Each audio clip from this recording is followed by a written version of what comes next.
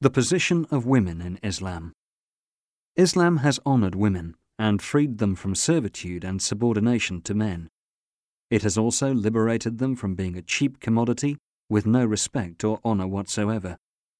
Examples of forms of respect Islam shows to women include the following. Islam grants them the right to inheritance, allocating them equitable shares with men, which sometimes differ under certain circumstances depending on their relationship with others and the financial obligations they have to discharge. While men support the family as a matter of religious obligation, women are not obliged to spend a penny. It establishes total equity between men and women in numerous matters, including financial transactions. As the Prophet said, women are the twin halves of men. Sunan Abu Dawud 236.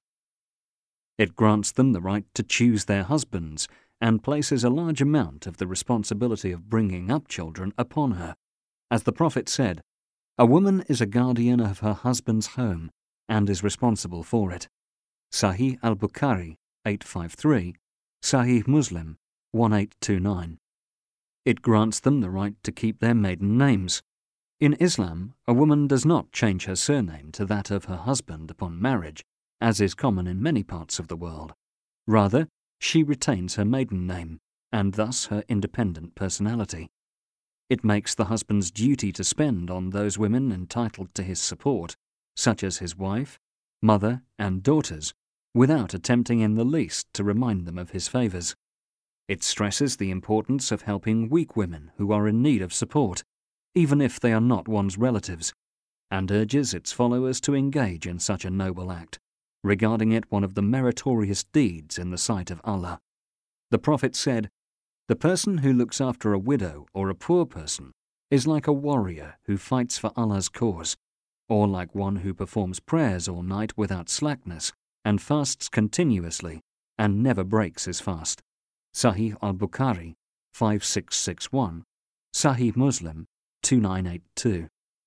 Women that Islam enjoins Muslims to look after. The mother.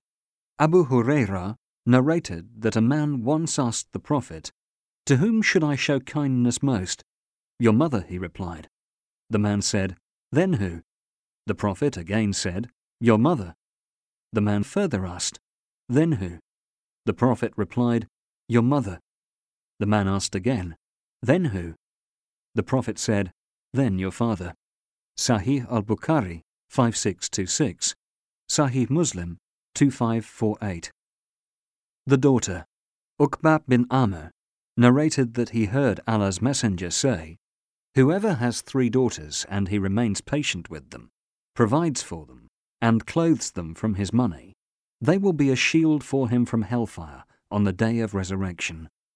Sunan Ibn Majah 3669. The wife.